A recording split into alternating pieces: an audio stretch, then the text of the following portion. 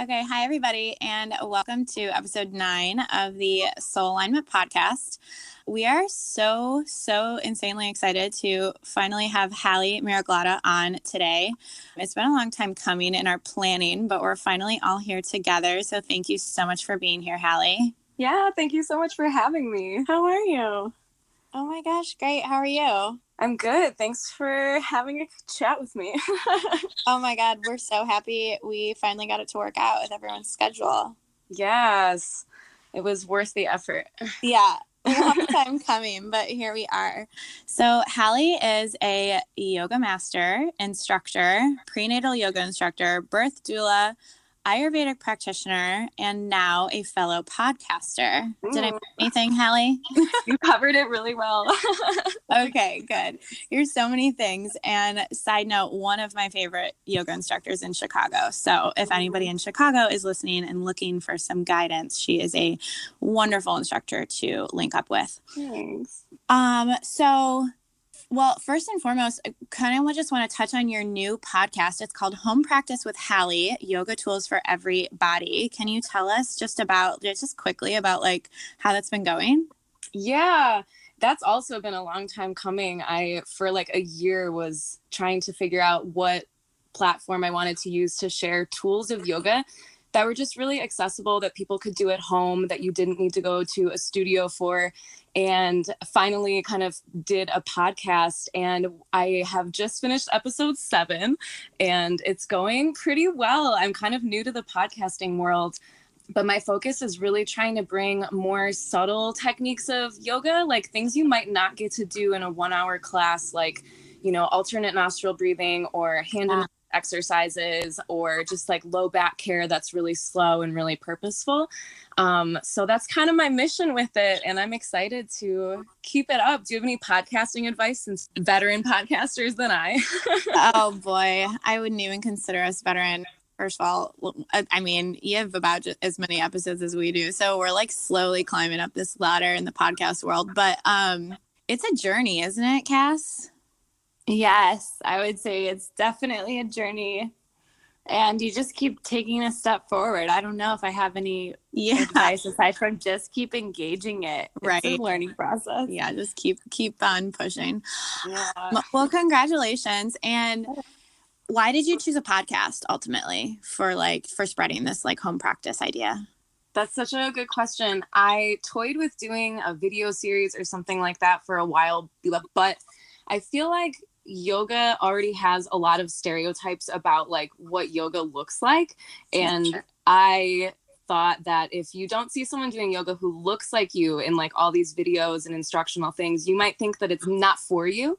And so I felt like just doing a podcast was an interesting way of engaging with like tuning your listening muscle a little bit and giving you the space for it to be really like your practice, you know? Yeah. And taking away from like that comparison and contrast of looking around to see what else is happening, and instead really calibrating just within yourself and kind of letting go of that sense of like, oh my gosh, is this right? Is this wrong? And instead just, you know, checking out like, wow, am I breathing as I'm trying to figure out what I'm doing here? And like, how do I be more present? Right. And I kind of like something about podcasting. To me, it's so like, it reminds me of radio. It just feels old fashioned in a world that's very like technologically forward, you know, something about it just feels nice to me. Yeah, that's so cool. And in addition, what's interesting about that is like how you mentioned exercising that like listening portion of the practice, right?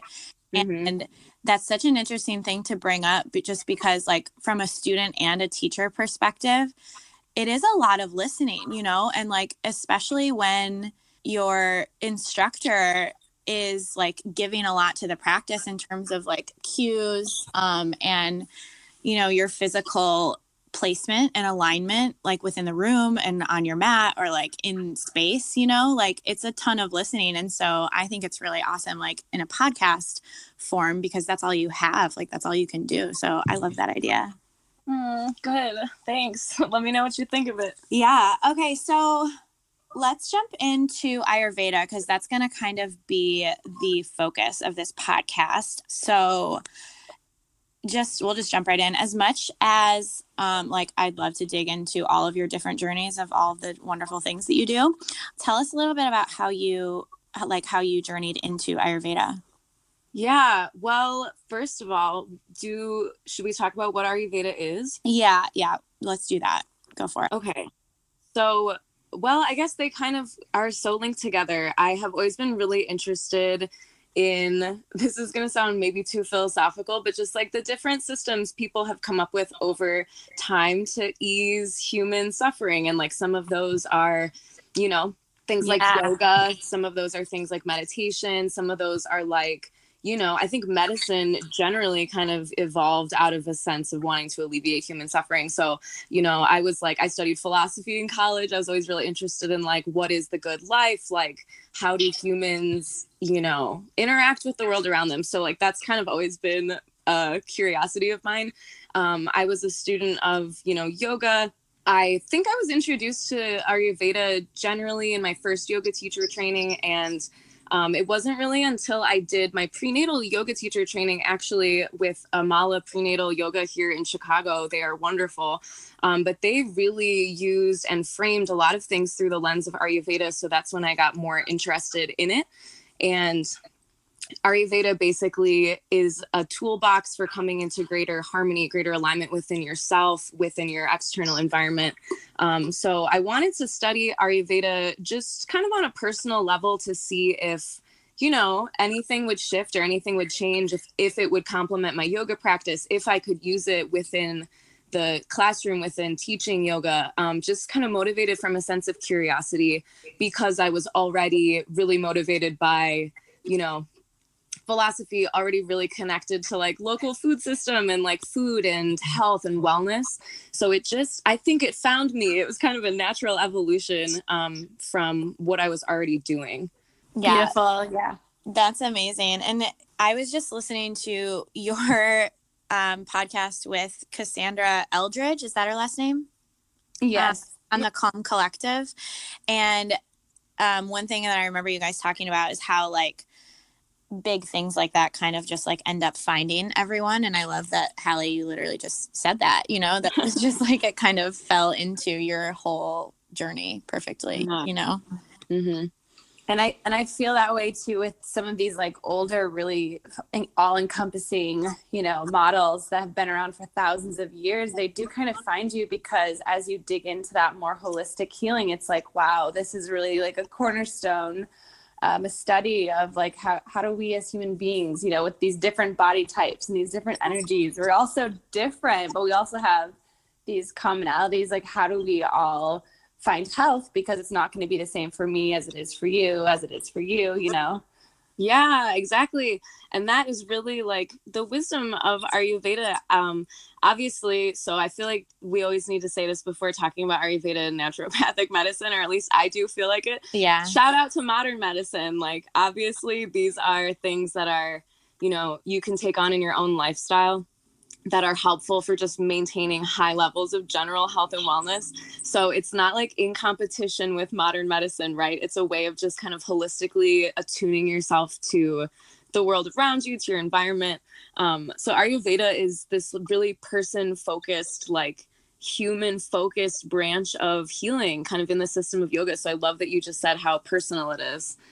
Yeah, totally. And it's like when you think about like Ayurveda and all the other like forms of healing and wellness that we're talking about that, you know, we can source ourselves, it's like proactive in nature, right? Mm-hmm. We're like, we're trying to better our health without having to be sick first. Ooh, I love that. Yeah, exactly. That's exactly beautiful. It. Yeah.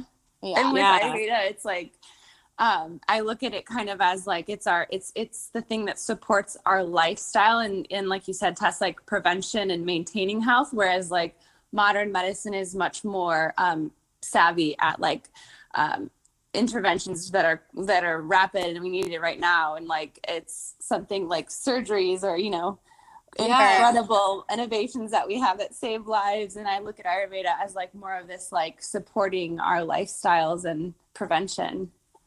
Yeah, and it is in such a contrast sometimes with more like Western medicine, because changes in Ayurvedic lifestyle can sometimes be super gradual. Like you might make dietary changes, but over the course of a year, you know, so it's not something that happens in like a week or 2 weeks. So it is definitely something that requires a lot of participation from the practitioner, from the person who's seeking balance or lifestyle changes. Yeah, totally. I was just going to say, so for someone who like has never heard of it or maybe has heard the word, but doesn't know really what Ayurveda is, like what kind of like makes up the underpinnings of Ayurveda? Like what are kind of like the cornerstones of that? Yeah, let's just talk a little bit about, I'm going to just briefly mention like what even Ayurveda is, and then we'll kind of start from there. So Perfect. We kind of touched on this already. Like Ayurveda is this really person-focused healing branch of yoga. It's old. We don't know exactly how old. At least like 1500 before Common Era, or what's considered the Vedic era.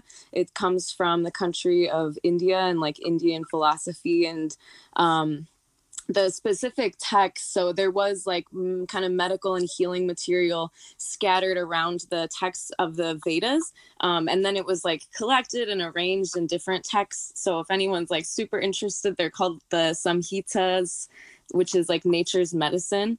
And there's a couple different classic texts named after these physicians, right? So this is like really old work, the Charaka and the Sushruta. I'm sure I'm mispronouncing those, but those are the main textbooks of Ayurveda. So it's kind of old medicine, which is comprised of like internal medicine, herbs, and dietary balance. It's formed off of a constitutional model, which recognizes, just like you were saying, Cass, that each individual is different. And so there's not a one size fits all or one shape fits all road to healing, but that we have to take into consideration where people are in order to make slow lifestyle changes toward balance. I think I would say one of the cornerstones of it, or something that's really been helpful for me in understanding Ayurveda, is this idea of opposites in like nature and in life balancing each other. So if you are in a particular state, let's say if you're feeling really like lethargic or really drowsy or really like lazy, you can apply the opposite of that to create a change. So like movement in that case would be applied to create a shift from lethargy. Does that make sense? Right. Yeah, totally. But that can work with any set of opposite. Like if you have a really heated personality, like I kind of am a little bit of a hothead, I guess, sometimes outside of yoga. So applying like cooling techniques can be helpful if your mentality or your digestion is really hot. I'm trying to think of other sets of opposites here, but applying the opposite can help bring into balance, or applying the same as the state that you're already in increases that state. Okay. Mm-hmm. Does that make sense? Totally.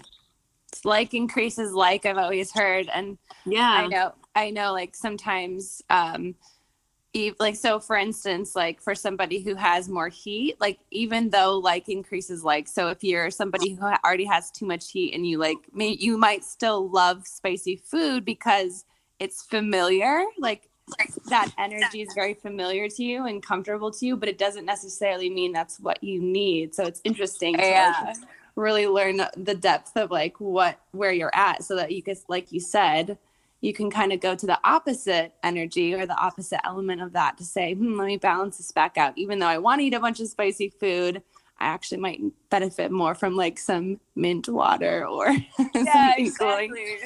And of course, if you already are a hothead, you probably do love spicy food. Like that's some of my favorite cuisine, you know? It's funny because me too. I'm like a fire sign. Well, Cassie and I are both fire signs. Are you a fire sign also, Hallie? No, I'm a water sign, but I'm a cusp Leo. So right there, kind of, I'm a Cancer.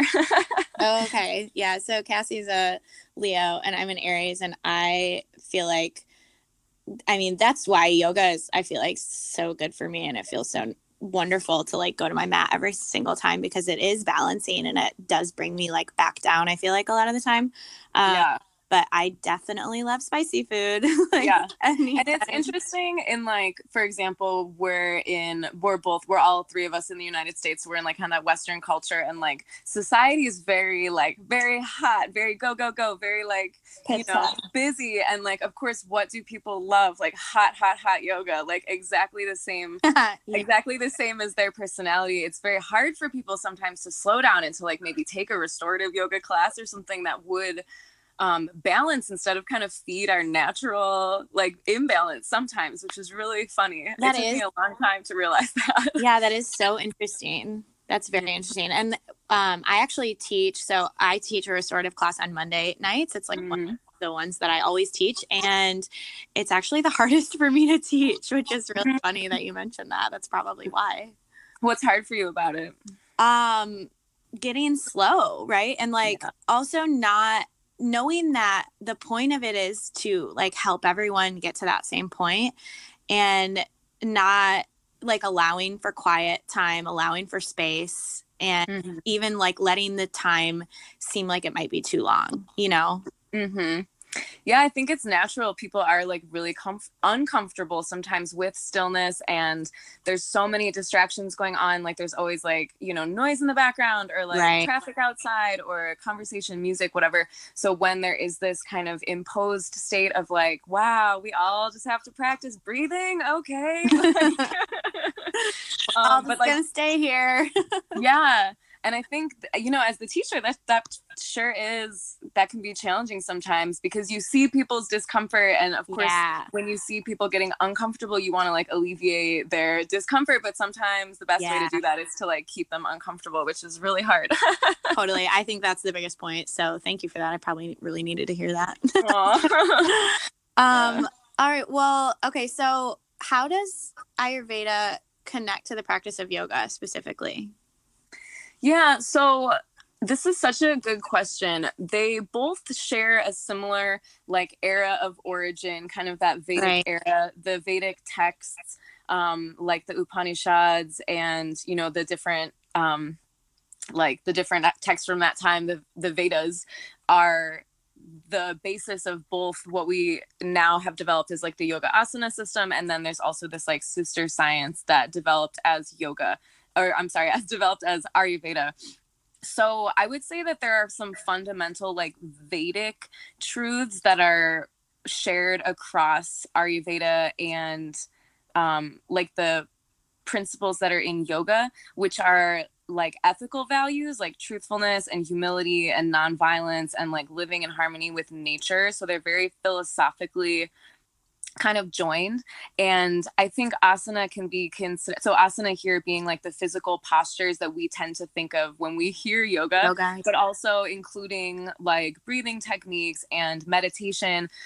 Those skills can really be applied as tools within this practice of Ayurveda. So, you know, we were just talking about like cooling versus heating. Like if it's in the hot summer in, you know, Chicago or California or wherever you are, and you want some cooling techniques, you might do alternate nostril breathing. But if it's like the middle of winter and it's -50 here for some reason or whatever, you might do Kapalabhati breathing, which is more like fiery. So I think you can use the techniques of yoga as applications within the like system of Ayurveda. Right. That makes sense. Yeah. And I think Ayurveda and yoga both recognize that if we all have bodies, right? Like we're all stuck with it. We have this like meat suit from day one till the last. And I think they both recognize that like if your human body, your human form is suffering a lot, it is really going to kind of feel like a huge obstacle toward achieving any type of higher goal, you know. And the purpose of like yoga or Ayurveda is wholeness, is a sense of like freedom from ailment or dis-ease. So I think that there is this they both have a contribution toward the ease of the physical body, so that you can focus on like higher contributions to society. Sure. Such a beautiful point. Totally. Yeah. That brings everything like in the whole wellness sphere, you know, like together, and really makes you a reminder that like that is like one of the biggest reasons we take care of ourselves, right? Like that's why we talk about taking care of yourself first and like loving yourself first so that you can like start to spread those types of things.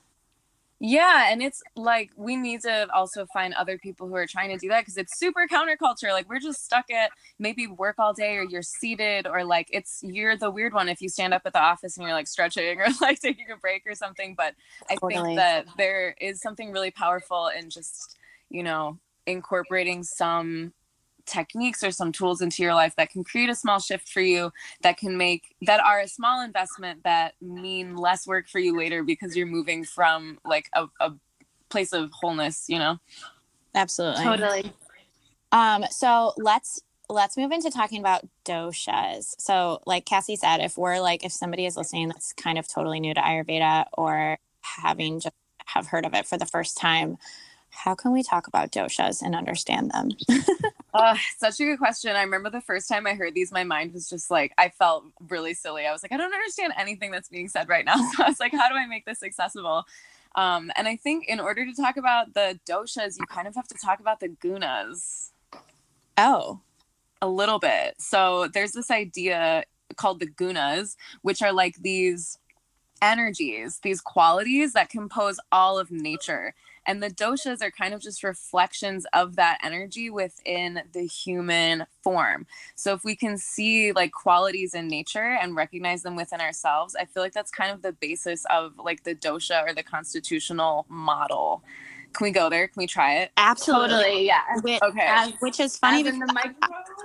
I've never even like, even in everything I've heard of Ayurveda, it's like I wouldn't even consider it new to me. I'm not an expert by any means, but I've never even heard of it. Oh my gosh. Yeah. Gunas. Yeah, it's such a weird word. I had such a blockage against learning it for a long time, because I was like, I don't know. I don't understand what this word is. But this was such a like game changer for me. This is one of the most important things that I feel like I've understood. So I want to try and share it, even though it like feels really nerdy and like really like you got to dig in there. No, yeah, let's do it. So basically there's this idea of the gunas, and it literally means what binds, or like what kind of ties you.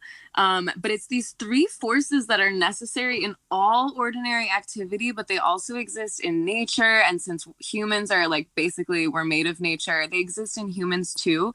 So there's these three principles, these three gunas. One of them is this really like active power. You can think of it as like sun. You can think of it as like growth. You can think of it as happening in nature, like, you know, activity, like the hustle and the bustle. I feel like cities have a lot of this like busy energy, right? And then you have a quality that's really like inert, like really in darkness. You can think of like a seed that's planted, right? There's like this quiet time. There's the energy of even like, you know, baby in the womb, like that really quiet, dark energy. And then there's this energy of light, or like kind of love, I guess, that permeates. So think of it as like a rope that's being braided. It's like these three different strands that kind of hold all of reality together. Are we kind of follow so far? Yeah. Okay. So for example, you know the doshas in the human form is like Vata, Pitta, and Kapha, right? Correct. Okay, so the gunas have these really similar principles, these similar energies. So there's rajas, which is this principle of energy. It's active, it's stimulating, it initiates change, it disturbs like the old equilibrium. It's like power of imagination. It's motivated, it's mobile, it's going places. It's like distraction, it's activity. Okay, so it's like outward motion. It's self-motivated. It's not good or bad. It's not like on a hierarchy with the other two. It's just all of those qualities. Okay. So then there's tamas, which is like the planted seed. It's the quality of dullness or darkness or inertia. It's like heavy. It's like sleep, right? It's necessary. It's not good or bad. It's just kind of heavy. It's downward motion. Okay. Right? And then there's sattva, which is this quality of light, or it's like this kind of higher force that allows us to evolve in our consciousness. It lets us grow from the person that we were. It's like a quality of stability or harmony. It's like the feeling of awakening of growth. Like when you have new understandings, it's intelligence. And it's kind of how we learn to perceive truths. It's this quality of sattva, right? So there's these three qualities that kind of create all of nature. Okay. So I thought this was really useful for me in recognizing and having a new language for what I was seeing in the world around me. Like if you are feeling really low or quiet in the winter time, it's like that feeling of hibernating. You can look out in nature and see that that isn't like a bad thing. It's just kind of what happens during this period of nature. But you have tools then for saying like, oh, this is just like that time, like the seed planted in which I'm doing that growing, doing that developing, and you have tools to like nurture you and like feed the soil, so to speak, and just have this new language for looking at your experiences through the energies that you've named that exist in nature. Totally. I don't know. Does that sound really like juju and crazy? No, that makes a lot of sense. And it's good to just think about even just those three energies when we think about how important, like you said, like each are needed, not necessarily like on a hierarchy or one's better than the other. And it's interesting to kind of put them in our society because we do tend to, like you said, in the West, especially, or at least that's what I can speak to, like we go, go, go. And so we really value that energy that is moving and pushing things forward and inertia, and even down to like distraction. Right. And so, but we also need, that downtime, that integration, that light period, all of these other things. It's interesting to think about this in like a yoga class too, because you have like your savasana or your time of integration, you have your time of like active movement, or stillness until light. Yeah, it's really helpful. Thank you. Yeah. And I think like we can look to nature for examples of this continuously, right? Like just because flowers don't bloom the whole year, it doesn't mean they're like bad flowers. You know what I mean? Like there's a time when you bloom, and there's a time when like the petals fall, and there's a time when it like kind of looks like it dies, but then it comes back again the next year at the same time, sort of thing. So I think that is helpful. And it also informs our understanding of the doshas, which is what you were talking about. So the doshas are like the reflection of those energies within the human constitution. So for example, and I know this is like kind of abstract, but like everybody has a constitution. Would you say that you kind of agree with that? Like a specific constitution, a specific like unique self? Yeah. Yeah. Okay. So I always think of my sister and I with this, like we're sisters. You'd think we'd be like kind of similar, but from the moment we were born, we were like really different. And we obviously have grown and changed a lot since we've been kids, but we're like also kind of the same. Do you know what I mean? Like, right. Yeah. Still like the more like mature, critical thinking, like artistic one. And I'm very like bold and outspoken and a little bit more like, physical games and stuff like that. And that's kind of just like our constitution. Like, for example, so there's three different main like energies that can be predominant within a human as their constitution. And this is what you were talking about. So these are the doshas. Just like the gunas, one of them is probably predominant, but they all exist. Everyone has all of these energies within them. Right. Okay. So the three doshas are vata, which is basically like kind of the air sort of element. It's really like adaptable. It has certain qualities. Pitta is fiery. It's like very related to metabolic transformation, like digestion. It's like heated. Kapha is kind of the more watery element.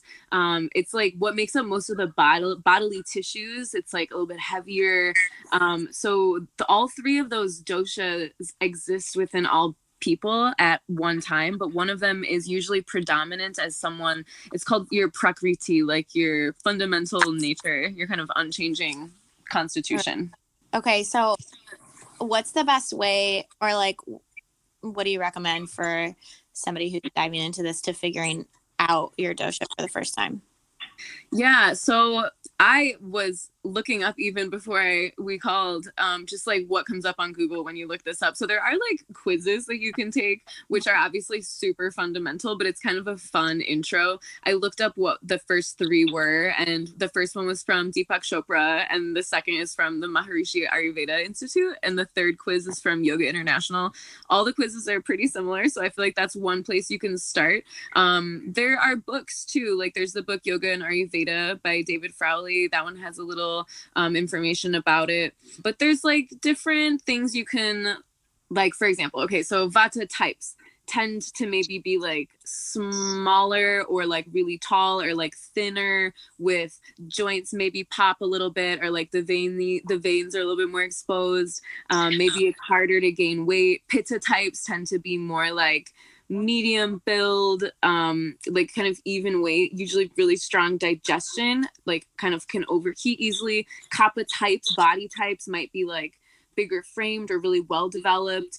They might have to work to keep weight down, like just kind of like bigger, heavier overall, but tend to be really healthy too. They tend to have the least health problems. So there are just like different things you can look at, like physical characteristics, or like about your features. The quizzes will ask you a lot of questions about your digestion, so you have to think about like your poop a lot when you're doing the quizzes, right? About like your elimination and digestion and the different heat that you have internally. It has to do with like when you are most active. Like there's usually a type of time of day that is predominant, you know, for people who have different dosha constitutions. So there's lots of different like factors that you can look up. Something that is helpful to remember too is like, I don't know, this is such a me thing to do, but like when I found out my constitution is kind of like Vata Pitta, I have a lot of qualities of both. I think I'm like maybe a little bit more Pitta, but I remember thinking like, oh, that's really cool. But then I'm actually like, oh, this is actually what's like out of balance. Like this is what you need to work to like balance. You know what I mean? Right. So there's like good qualities to everything, but like finding out what your natural tendencies are toward is a way for you to apply the opposite, to kind of like apply something that fortifies your natural tendencies.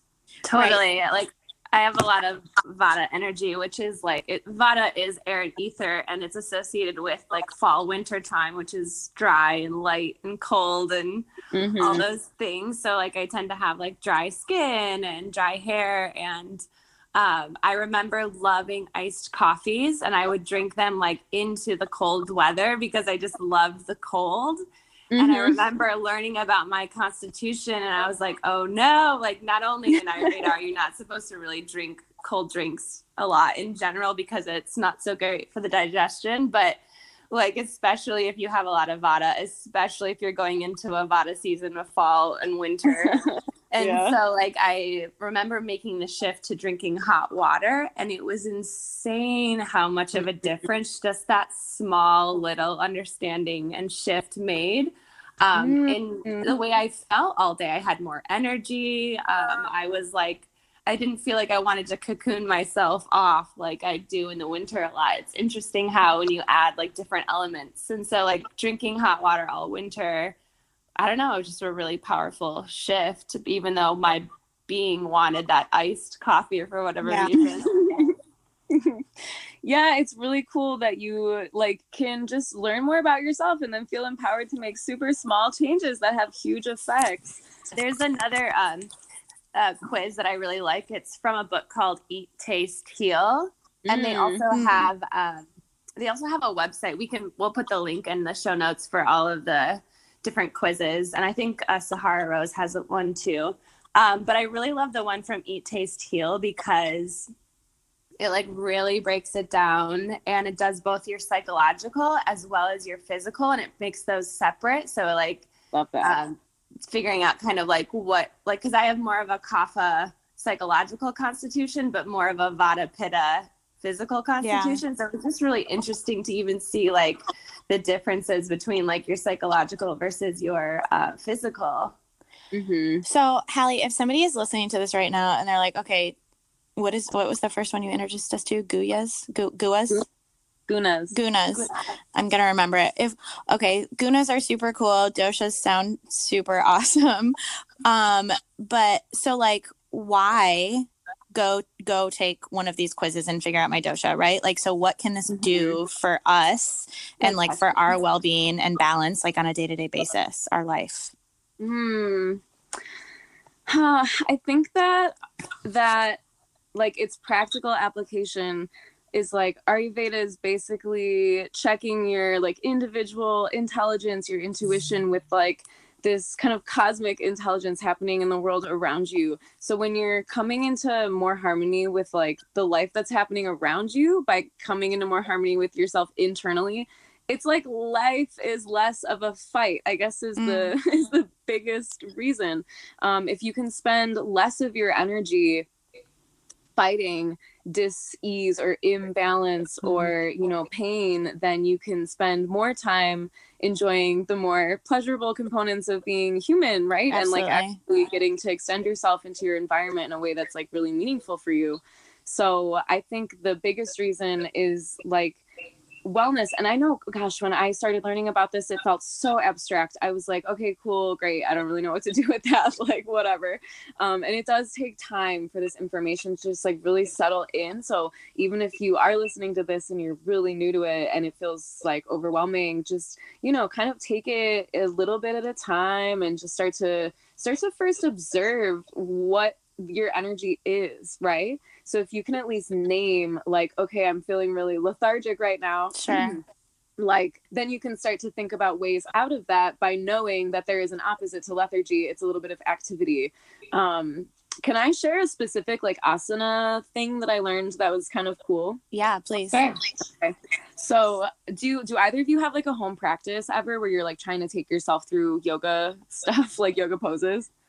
Yes. Yeah, from time to time. Yeah. Okay. So I remember thinking that was really hard when I started doing it. Like, what do I even do? So there are these ideas, right, of applying the opposite. And there's these two kind of ideas called Brahmana and Langana. And basically it is, if you're feeling really, for example, anxious, or you're like had a crazy day at work and you have that momentum, you're just like really crazy, go, go, go, go, go. Obviously the best thing to do would be to like relax, but that's like the worst thing to tell someone who's super stressed out is just like relax, you know, like sit down, meditate. Right. So this idea of like capturing yourself exactly where you are. So if you are doing a practice where you're trying to eventually be more relaxed, you might start standing, like you might start really active to kind of like capture your attention, like move with movement. Okay, fine, you're anxious, great, let's do like sun salutation standing, like breath to movement, and then gradually slow down. Yeah, like applying the opposite, but not all at once. Or if you're like super, you know, lethargic, or you just like have the blues or whatever, the thing you might need to do is like go for a walk, but like maybe you can't even get out of bed, you know what I mean? You have to like, okay, let's do child's pose on the floor, like let's start as slow as humanly possible, and then like gradually work your way up. Right, like basically just meet yourself where you are. Meet yourself exactly where you are, with the intention, like playing the long game. We're eventually going to go toward the opposite space. And I thought that was super helpful too, because I used to sometimes come home after work and I would just want to relax, but I couldn't even get my head to slow down. And doing a practice that starts quick, like maybe with some, you know, breath to movement things, but then ends in like a really juicy shavasana for like 15 minutes or something like that, is helpful too. Right. Yeah. I love that. That's awesome. Yeah. That's really great. So one thing that I really wanted to ask, which is related to dreams in Ayurveda. So how do our dreams relate to the practice of Ayurveda? My gosh, I thought this was such a cool question. And I actually feel kind of bummed, but I don't know anything about dreams in Ayurveda related to each other. Okay. Have either of you heard of anything? Well, I remember like hearing that they were related. I just like don't know the details of it. So I know there's something in there. Have you heard anything, Cass? Like very little. Like, are you talking about actual dreams while we're sleeping? Yeah. Yeah. Like I know I've heard that like Vata types tend to dream more vividly, but like I'm trying to remember. Yeah, or like Vata types are more likely to have like flying dreams. Like I feel like I've heard this somewhere, but I don't really like. Who knows? Don't quote me. I don't know. Well, if anybody is listening and really into dreams, that's your homework assignment, and let one of us know the answer, because we don't know. We want to know. Yeah, we all want to know. So I'm sure there's something in there, but right, yeah. What about like daily like Ayurvedic tools that we can use into like our wellness practices? I think that food is a really great place to start with making small changes in your life, because we all have to eat no matter what. So something that Ayurveda made me just think about a lot more was the digestive system, since it focuses a lot on like, you know, wellness and like nourishment, and, you know, digestion is a really big part of bodily equilibrium. And just this idea that like digestion really starts with chewing, and like, so digestive imbalances also kind of start right as soon as you put food in your mouth, and that we can create a more favorable situation for like digestion and for absorbing nutrients from our food by like actually tasting your food and like sitting down and chewing your food and taking the time to like actually focus on it, of sitting down for a meal. I know I am super guilty of eating like standing a lot. Like I take the time to like cook myself a meal, but then I end up eating it kind of in a rush sometimes, because, you know, right, there's this illusion that I'm like so busy I need to get to where I'm going. Like, no, girl, sit down 5 minutes. You have time. Like, it's okay. And just really taking the time for that process. And also, I had a teacher once say that it's a really big achievement to learn in your life what it is that you can or cannot digest. And I thought that was really interesting, because I know so many people, I feel like everybody I know has like digestive issues, and it's, you know, that's a big deal for people if you have to really be thinking about what you're eating and what's going to make you not feel well. And I think Ayurveda provides a lot of good tools for implementing that. Like, for example, one shift could be learning when it's good to eat like cooked food, and when it's better for your body to have like raw food, and like when it's good to eat something light, or when it's good to fortify with something heavier. I think that also like surrendering to the stream of your routine a little bit. I know that Ayurveda made me feel empowered to really recognize that like my time of day, the time of day that I focus best, for example, for asana, like isn't really in the morning. I used to think that I like had to do that in the morning, because I like had this stereotype that like, okay, if you're good at yoga or whatever, you like get up and meditate really early and like that feels good. It does. But I find that I really benefit from doing asana in the evening time, because in the morning I'm really focused, and I'd rather do like intellectual work instead of doing that after work. And that was kind of an insight that I realized after looking at like what types of day are really like what types of day are really dominant. Like I want to get my activity done in the afternoon, and then it's hard for me to focus my mind in the evening. But knowing when to kind of place my activities was helpful, because you're just harnessing energy that's already happening instead of fighting something that like isn't. Right. You're ultimately just like getting in the flow, right? And like I feel like we hear that a lot, and I mean we even talk about it a lot, but it's hard to kind of imagine that until you start to feel it, and then you realize that like just there's less resistance in like everything you do. Yeah.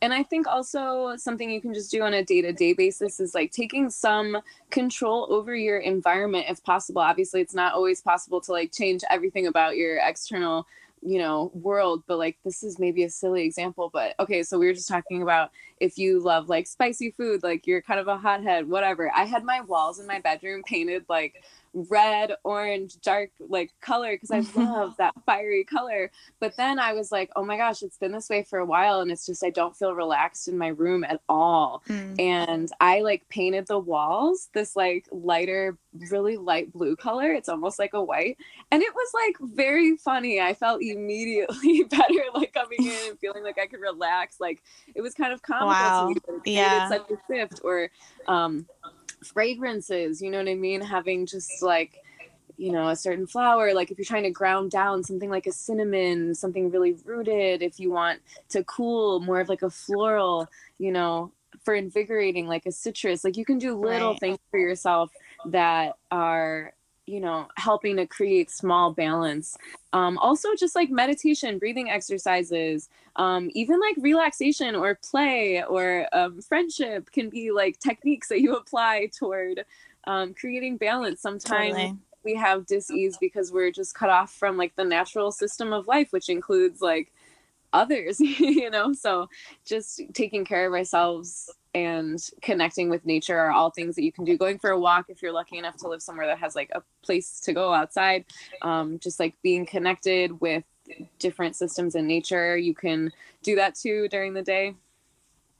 Yeah, I love that you're bringing into like kind of thinking about how we like the different elements that we're kind of like bringing in for like everything has a quality, right? Like the paint on your walls has a quality, the furniture, the clothing, the foods, the smells, everything has a quality and can either increase or decrease the three doshas. And so like just having that awareness of like where you're starting and also what's around me. I may love the red, but is it increasing something I already have an abundance of? And do I actually need a different element to bring about a more balanced feeling, even if I'm more attracted to this familiar color or whatever? I love that because it's just like there's so many beautiful ways that we can bring in balance in our lives.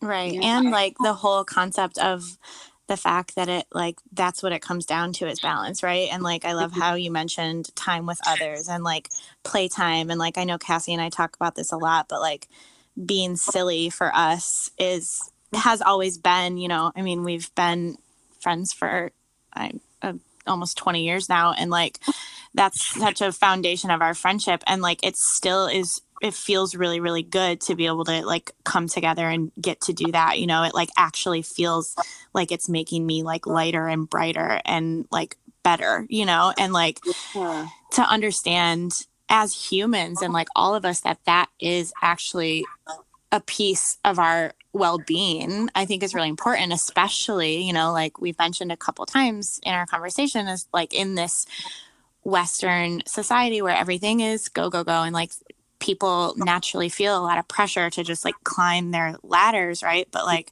if you come back down to the idea of like well-being and balance and like being able to be your best self, like it involves all of those things like rest and time with others and laughter, you know?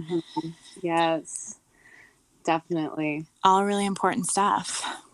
Right. And it's like, if we are trying to live in a way that we can have fullness of life, like why not have fullness of life? Like you have to, like you said, like those silly moments and really feel that like depth of the experience. And I think that's so important. I feel like people really do miss out on that. So I think my biggest hope with, you know, kind of trying to introduce this idea of Ayurveda to anyone new is just this sense of like self-curiosity and self-exploration and like what are your tendencies, or like how do you feel at this time of day, or what foods are you naturally drawn toward, or you know, there's not like wrong or right answers for these things. It's just a noticing so that you can find more harmony, and I think that's really powerful. Yeah, absolutely. It's so powerful because it gets you to kind of tune into yourself rather than placing it outside of you. It really tunes you into like what for me is balancing, or what for me is relaxing, or I don't know. It's really interesting. And I remember I love Ayurveda in the sense that like when I was learning about my constitution, it was helpful in the sense that like I had identified with my imbalanced self, right? Like qualities of my imbalance. And when I learned of like the constitution, I was like, oh, that's just an imbalance. So rather than identifying with that imbalance, I can just notice, oh, I'm out of balance. So what are the things that help to balance me? It's like, oh, maybe some quiet meditation or a walk in nature, or rather than identifying with like, oh, I'm the anxious mind. It's like, no, I'm a creative mind. And when I'm out of balance, I get anxiety, right? Or if I got the pitta type, like I'm a hothead. It's like, no, when I'm out of balance, I get hot-headed, but I'm actually a really great leader. Or like a kapha type, like, oh, I'm depressed and I'm lethargic. Well, that's out of balance. In balance, I'm just like this really stable, solid, amazing person that shows up for my friends and family. Like I'm an anchor. Yeah. Yeah. I think that's really important. Yeah. And I think Ayurveda really asks you like we get really attached to our imbalances, right? It's like, oh, well, I am a hothead, or I have these issues, or this is my problem. But I think that we can really say like, oh, well, who am I without my problems? Like when I'm not hiding behind the veil of my imbalance, like what is actually my state of wholeness? You know, I feel like we sometimes spend so much time focusing with what we view as like wrong with ourselves that we forget that we are like great the way that we are. We just need to find ways to soothe ourselves and like find a state of balance. Totally. Step into who we actually are. Yeah. Like in our wholeness, like you were talking about. Yeah. Yeah. And I think that like one last kind of point is that like learning about your constitution might let you find support in different ways. Like if you know that you tend toward like a more Kapha type constitution, but you really want to focus on like meditating, you might do better if you have a little bit of external stimulation or motivation to get into meditation. Like you might do better in a group setting, or like going to something that's like a satsang, or like having others around. If you want like that external like heat, you need a little bit of that like external motivation. Or Totally. like if you're more of you know, a Vata type, and you really want to focus on calming your mind or your nerves, or like relieving that inherent tendency that might be toward like fear or anxiety, it's great for like visualizations or doing like mantra, or having like a specific type of tool. Sometimes like left to the own devices, like the mind wanders a little bit. So that is a good technique if you find that you are really scattered, like working with one specific method or tool. And then like for more Pitta type people, like doing things to release like anger, or like to release heat, to kind of release the urge to control the outcome of the situation.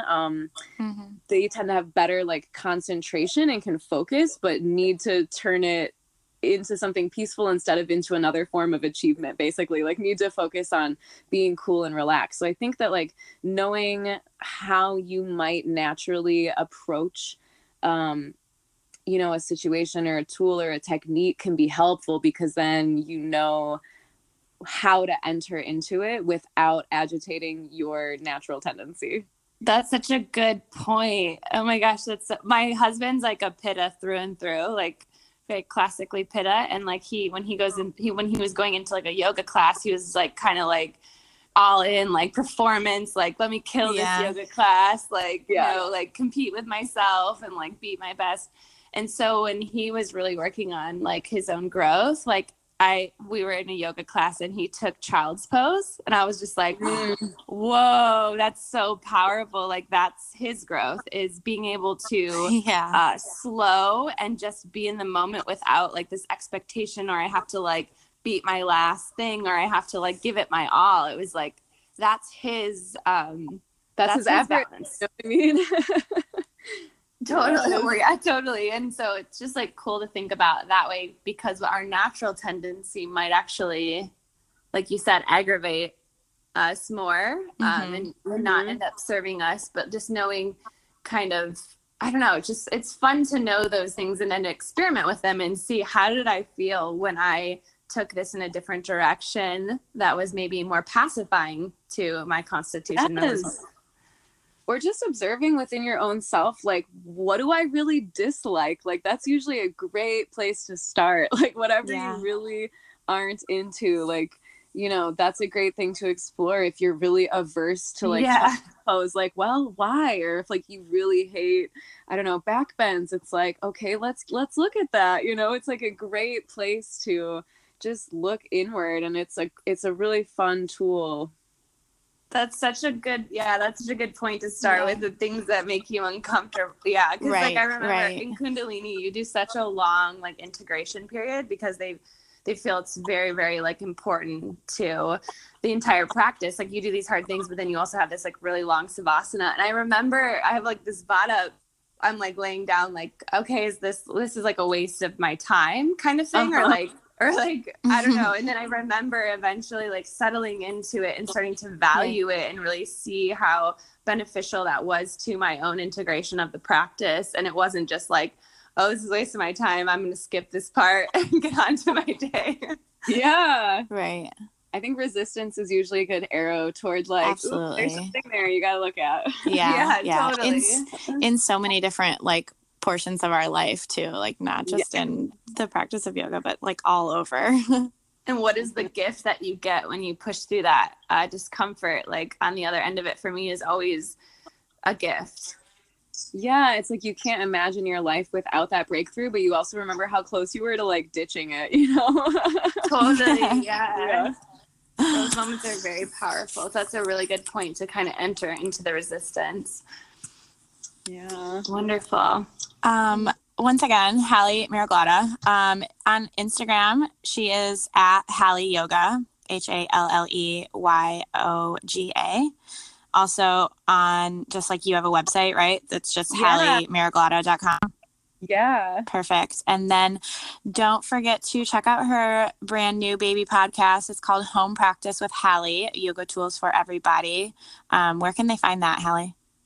You can find it on a lot of platforms: Anchor, Spotify, iTunes, Pocket Cast, Overcast. It's on a bunch of stuff. So just perfect. Google search or Spotify. Yeah. Great. All the places you can find this podcast too. Exactly. Okay, cool. Well, thanks again, Hallie. It was so great talking with you. Thank you both. That was really fun. I appreciate it. I can't wait to listen. Awesome. And have a great rest of your Monday. You too. All right. Thanks, bye, Hallie. guys. Bye.